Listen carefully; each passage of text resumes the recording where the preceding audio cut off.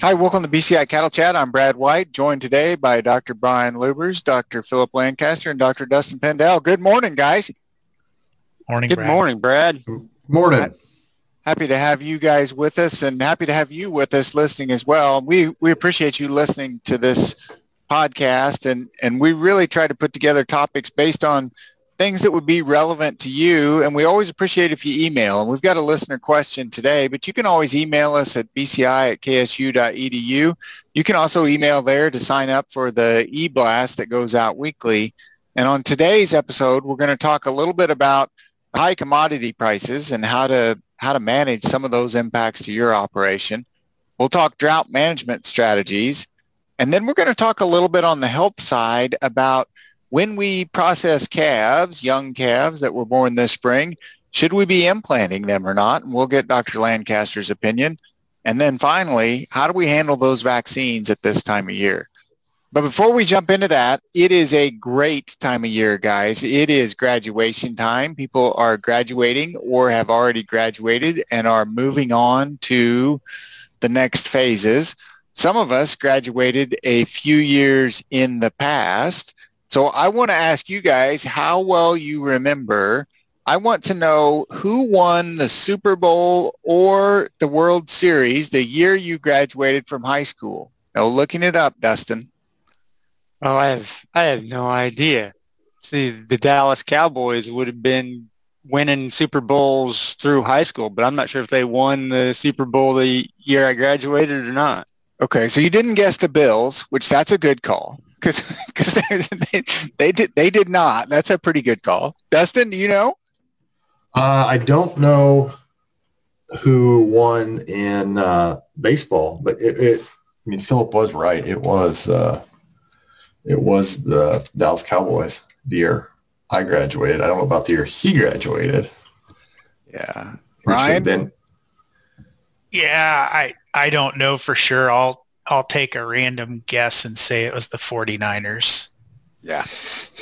That's I think you guys could be right because I'm not going to ask you what year you graduated, but Dallas and the 49ers would have covered a big stretch there. So I know I hit you guys off guard with that one, but it's always interesting to think back and how things change. And then it is a really neat time, here at the vet school as the students, and we've just got the new students into the clinics that are very excited about being here. And the students that were ready to go get out and practice just left recently. And so it is a great time of year. One of the things, though, at this time of year, it's also planting, or most of the crops have been planted by now, at least the corn crop. But we're seeing some changes in those commodity prices. And Dustin, wanted to kind of get some thoughts from you. What do we do with some of these high commodity prices? And we'll talk about drought here in a minute, but what are some ways to manage that for my operation? Oh, that's a really great question. Pretty timely, I guess, as well. There's probably a few things that one could do. So we're thinking about high commodity prices, and from a feed perspective, I don't know. I'm not going to comment on this much. I'll let Philip discuss more, but possibly changing a ration if you're thinking feed or maybe different commodities. But from an economic standpoint, I guess what comes to my mind is risk management. So trying to reduce that price risk and or production risk. I know we've talked a lot about risk in the past. So can you lock in a price possibly, whether it's with some kind of contract, whether futures or maybe a forward contract? There's a lot of government, maybe USDA insurance products that deals with production risk, price risk, including your feeds, such as livestock risk protection, livestock gross margins, whole farm revenue, pasture, rangeland, and forage, annual forage. Of course, you got your crop insurances as well. So those would be just a few things that come to mind as possible ways to try to manage these high commodity prices. So when you say lock in the prices, and I'm going to ask, and it may sound like an odd question, but am I taking some risk by doing risk management? Am I risking decreasing my profit by doing some risk management?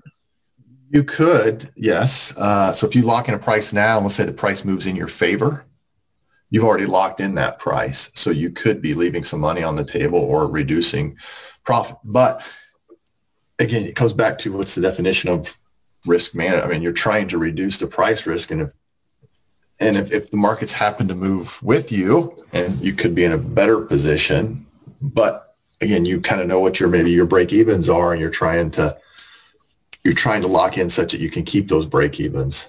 And I think it's the key to the risk management is not that it locks in a profit, but it lets you leverage and potentially do more of what you want to do, right? It's not, you don't do risk management to necessarily be more profitable from that individual enterprise. It may allow you to expand. Am I thinking about that the right way, Dustin?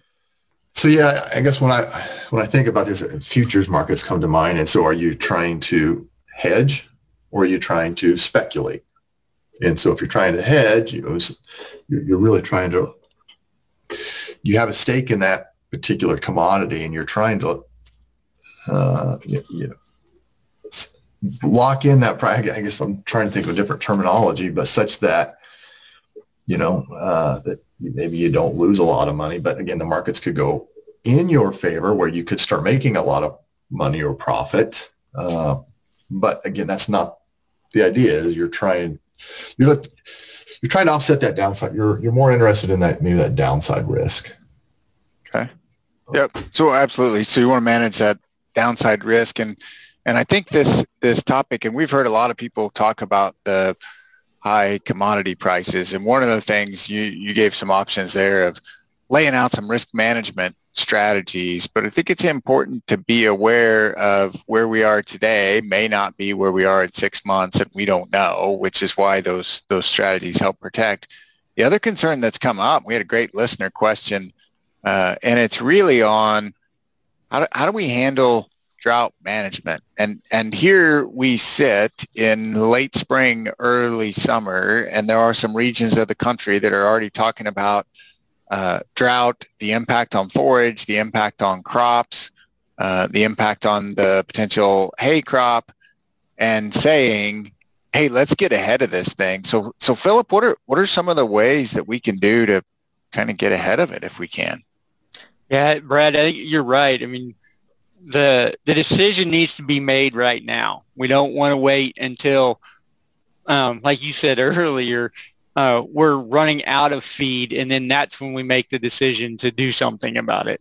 And so if we're making that decision now, we've got lots of options, as opposed to, say, midway through the winter when we're running out of hay.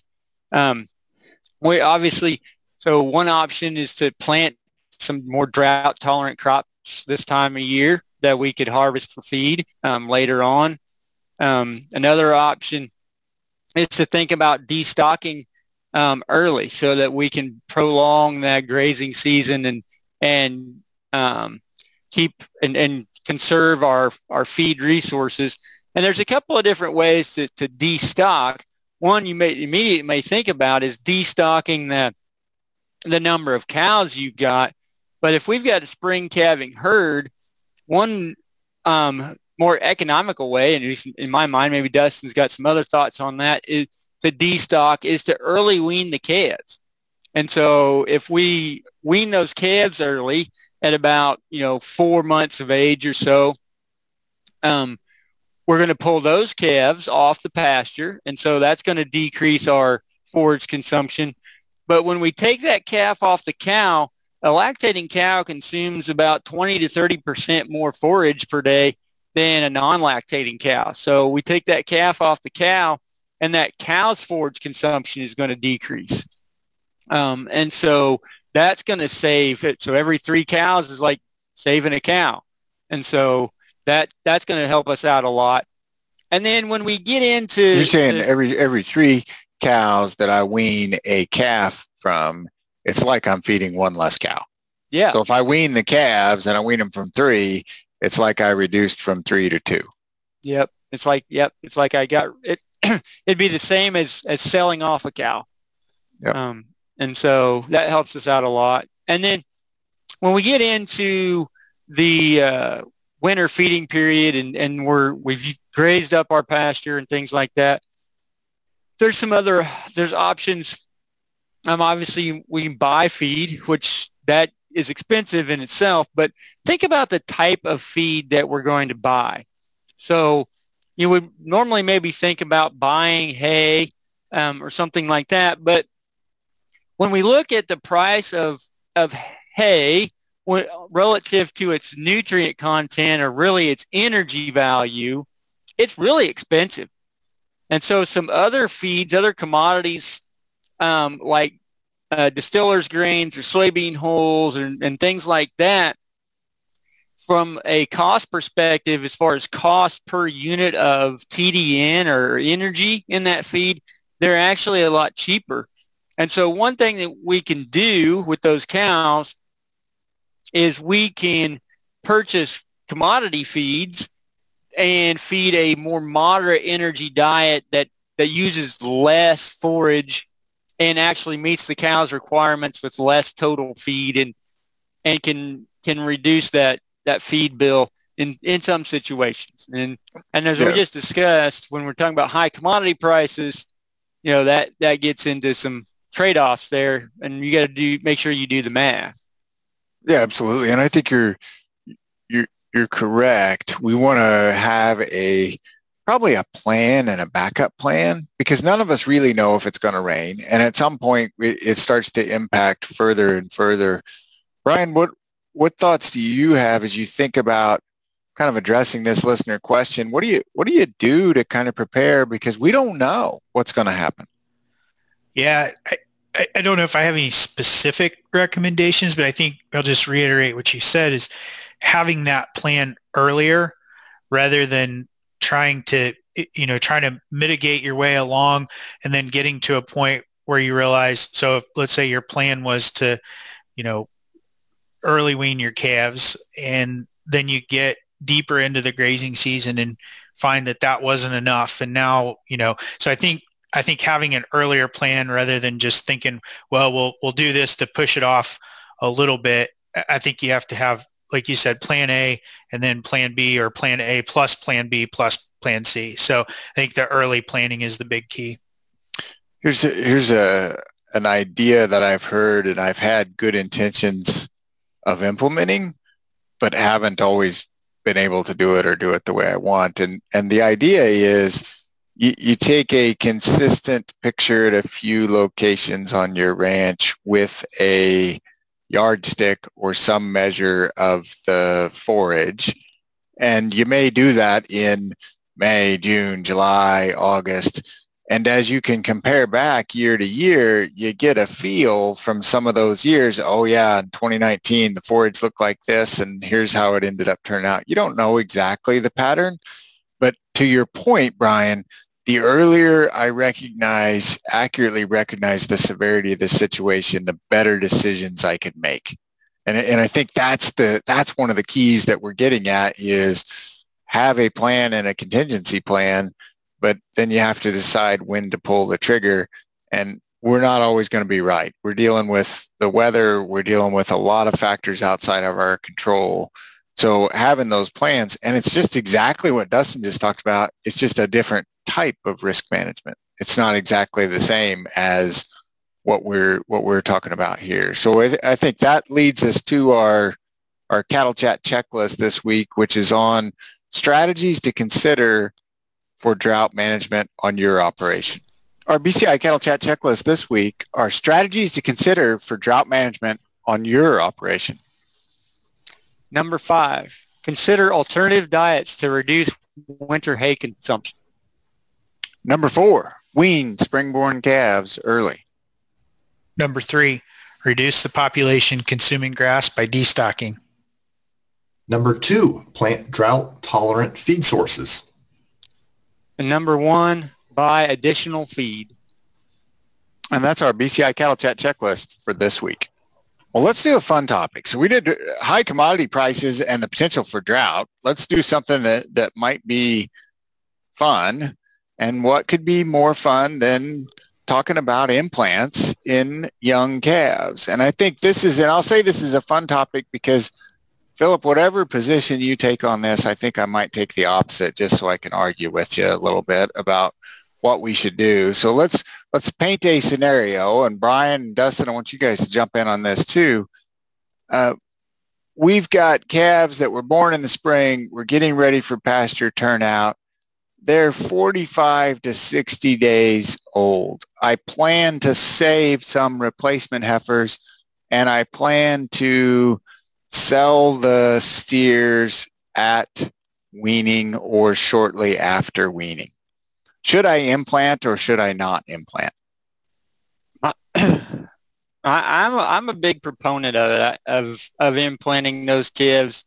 I mean, like you said, depends on your marketing a little bit, but the return on investment of an implant is almost always there. Implanting that calf this time of year is going to add 10, 20 pounds of weaning weight to that calf, and you're going to spend a couple dollars a head to add that 10 or 20 pounds. So it's a pretty good investment. But one thing to think about is if you haven't done it before, you need to have a little bit of practice with the technique, because if you don't do it right, it doesn't work correctly and you won't get that benefit. Yep. So, and we're talking about giving a product that would be put under the ear. And I probably should clarify on implants to make sure. And there are specific implants for these young calves, right, Brian? Yes, that's correct. So we'd want to have specific follow the label directions. And I think, Philip, your approach is right of making sure that it should get us a good return on investment. What about, we just talked related to drought. Will they give us the same return on investment if the forage base is really limited? Possibly not. If those calves are limited in the amount of nutrients that they can consume, then they don't have the nutrients to add that additional weight, and so that could limit the response to the implant. Yeah, I told you I was just going to go opposite way of whatever you said, so it shouldn't be a surprise. But in all honesty, what the implants do, and you guys correct me if I'm wrong, is they're going to increase the efficiency of the process. And for a more efficient process can create more pounds as long as it has available resources. If resources are limited, and this is a consideration in your implant strategy, if your resources are really limited, it will probably still give you a return. It may not be as big of a return as you could have received if you'd had more resources for those calves to go to. Is that fair, Philip? Yeah. That's what I would expect. I would expect those calves to have some improvement in weaning weight, but it may not be as large. Yeah. What about the replacement heifers? Right. That gets into a different question, and some of that, and you probably jump in here some more than I do, but there's some concern by implanting those replacement heifers, by providing them an exogenous hormone. We're going to reduce their reproductive system development here through these early stages, which could have some long-term ramifications on reproductive efficiency. Yeah, so there's been some work that would say there's two, from a reproductive standpoint, there's two times that we probably don't want to implant heifers. At birth is not a good one, and at puberty, which probably should go without saying, but as they come into puberty and they're getting ready to come into heat, not a good time to implant them and give them exogenous hormones. Anywhere in between, there's some mixed work there, although I would say it depends a lot on the product that you're using. And if you're using one that's labeled for heifers and how far away you are from breeding, maybe a bigger question beyond the repro on the heifers is, does it benefit the does it benefit the heifer? And the heifer itself, if she's going to be weaned and raised on the farm, if she weighs 20 pounds more at weaning, or if I put that weight on her after weaning on the way to pre-breeding in an efficient manner, it may not make a big difference. So like we were saying, these exogenous hormones would be ones that we're giving, not the ones that the heifer, because the heifer herself is going to be producing hormones, but the exogenous are the ones that we're giving in this implant, could influence her if given at the incorrect time. Any other thoughts there, Brian? No, I think, like you said, the big thing with implants and getting the return on investment, I mean, there's lots of evidence that shows that the return on investment is there, but implants aren't magic. You need the nutrients and the calories in order for them to work right. And so if you're doing that, and again, relating back to the drought management we talked about, if you're doing that in a resource limited environment, it's a different plan. So you still, the implants will still pay, but you may have to speed up, weaning or destocking, or you're going to have to speed those strategies up. So you're using your resources more intensely in a shorter period of time. But yeah, to put an implant in a drought area with no resources, you will see a reduced return on that investment. Absolutely. But it is, and Dustin, as we're talking through this, it is typically a good investment and a relatively small investment. So back to our risk conversation, it's not a huge investment. So typically they're a good thing, and we see them used relatively frequently. Do you have any thoughts from your standpoint, Dustin? Not really. I just had a lot of questions actually just kept coming up in my mind, probably more academic in nature. Because Philip's comment about, in a drought or reduced nutrient, and it's still, you and Brian point out, they still probably pay for themselves. But I just wonder, is there a threshold okay, how much nutrients do you need before, or, when it pays for itself? So in other words, I know I'm going to have a drought, and we think it's going to be like this. Could you come up with a rule of thumb, if you will? Okay, it makes no sense if it's this. Great question, because we're saying, hey, there are some conditions under which you might want to or you might not want to, and you're pinning us down saying, okay, well, when are those conditions? Philip, you want to take first shot? You want me to? So it would have to be pretty restrictive. If you think about the cost of the implant per head, let's just say $2, which some of them are a little more than that, but $2 a head. And right now, if that weaned calf at 500 pounds is, say, $1.50, he only has to gain a couple pounds to make it pay off. A couple pounds more, sorry, not just a couple pounds. He's got to gain a couple pounds more than the non-implanted animal. And so from a nutrition perspective, the animal has to be extremely restricted in nutrients for that not to happen. Over 120-day period, right? Yeah. I mean, he's got a huge time to gain a couple more pounds to break even. And so I think the trade-off or the difference is not that it's not going to be a positive return on investment. It's just not going to be as large as it normally would be when that calf has adequate forage available to graze. Good call out. And I totally agree with Philip's answer, because I think that is the when I said that earlier, it's not that he's going to lose money. So what are the situations I'd implant? Probably almost all of them, especially on those calves. It's going to make sense to get them to be a little more efficient. My payoff's not going to be the same year over year. Right. It's going to be a little bit different. So I'd expect some differences, but it does make me plant that seed in my mind that it's pretty important that I've got the resources out there for the cattle. Now, sometimes I've got control over that. Sometimes I don't. So good question, Dustin. One last topic that we wanted to talk about today, and back to processing calves and cows at this time of year, is a little bit different than in the fall. And Brian, I know you've done both as you've been out and about and in practice and participated in those. When we get to this time of year, there are some days that we're working cattle and it's pretty darn hot, and there are some implications for the cattle, but also for the products that we're using. What are your thoughts? What are some of the things that I should be thinking about if we're going to go vaccinate cows today and it's kind of warm and sunny? Yeah.